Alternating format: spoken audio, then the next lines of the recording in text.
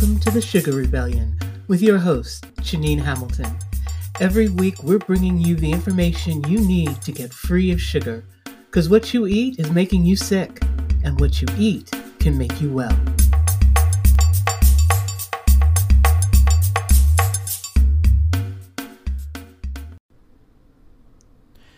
Hi, my name is Janine Hamilton, and I'm the founder of A Sugar-Free Life, and I'm here to talk to you today about why the hell you can't stop eating all that sugar.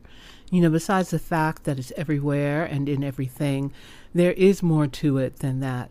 And this old story that we eat too much and exercise too little, and that's why we don't lose weight, well, it doesn't wash anymore. If you're like me, you're tired of being told that it's our fault. And, you know, for years we thought there was something wrong with us. We weren't strong enough. We didn't have enough willpower. Well, I'm calling bullshit. We've been played. Do you know who actually controls most of the food industry in the United States? It's the same industry that didn't mind sending people to the hospital in order to increase their profits. That's right, Big Tobacco now owns Big Food. Yeah, you heard me correctly. Who owns Kraft Foods? Philip Morris. Who owns General Foods? Philip Morris. Oh, it gets worse. Who owns Nabisco?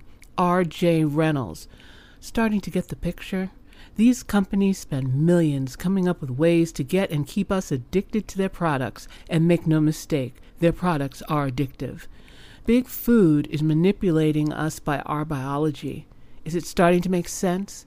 If you're overweight and you've tried to find ways to lose those extra pounds and keep them off, and you've tried over and over for years, if you're depressed and feel hopeless about the whole damn thing, or you're doing a deep dive into the freezer for the ice cream in the back, you think you could write a book about all the diets you've tried and all the times you failed?